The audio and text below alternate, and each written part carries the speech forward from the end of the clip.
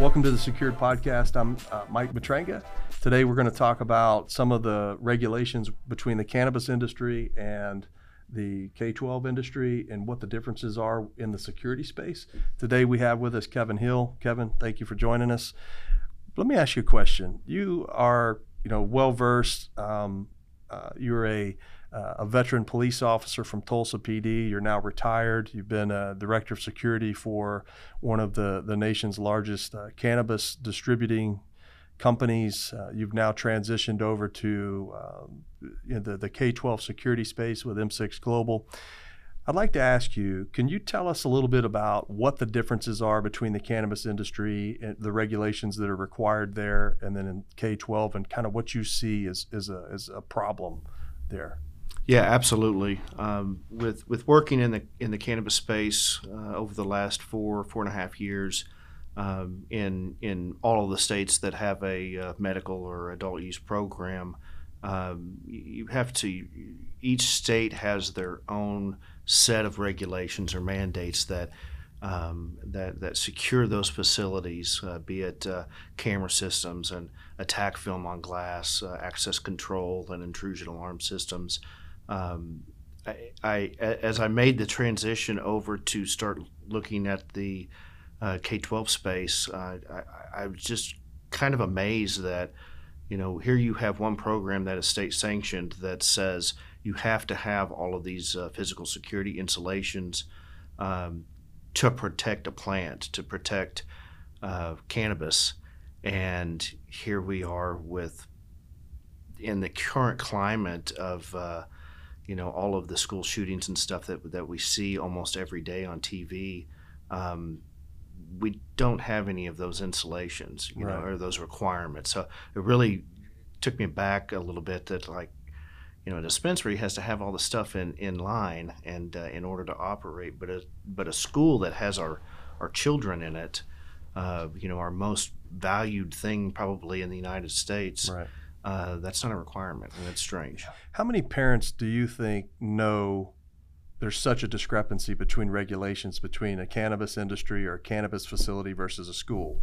I would say next to, unless you're working in that cannabis space, you probably wouldn't know that.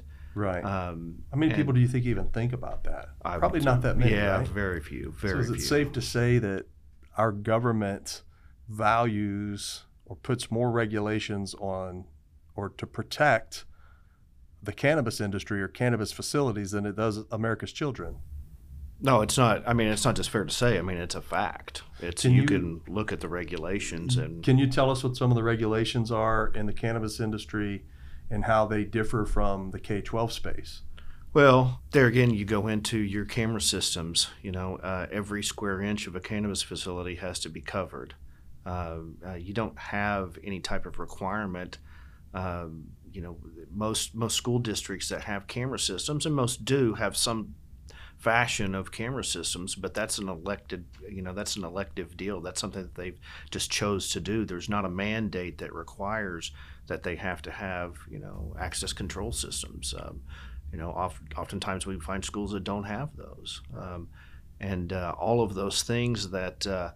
And they're in the cannabis world that, all of those things are inspected. That's all a matter of keeping the lights on. And in business, you have inspectors that come in once a year, a surprise inspection thing.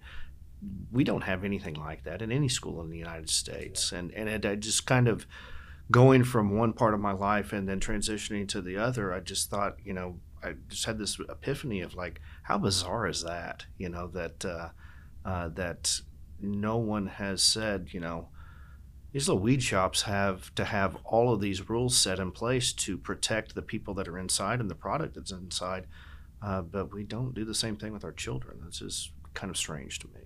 So let me ask you, in the cannabis industry, if you fail to comply with these security regulations, what happens? You get in most states, you get it's a tiered level of discipline. Your first offense, you've got a time period to come up with a plan of correction and get it fixed. Then it would move up to a fine, and then ultimately they're going to pull your license if you're not playing by the rules. And they see that as being an unsafe space. they pull your license, you can't operate. And I think, So- isn't it safe to say that we should have the same processes and penalties for those who fail to keep our kids safe? I would say so. I mean, at least some sort of compliance effort, and not just cannabis, but there's other, businesses and industries in the United States that, as a matter of operating, there's a compliance standard that they have to reach, and the fact that we don't have that in, our school systems are being victimized, on a regular basis. Other industries that are heavy into compliance regulations and mandates, aren't being victimized like schools are. So why aren't we doing it in the school system?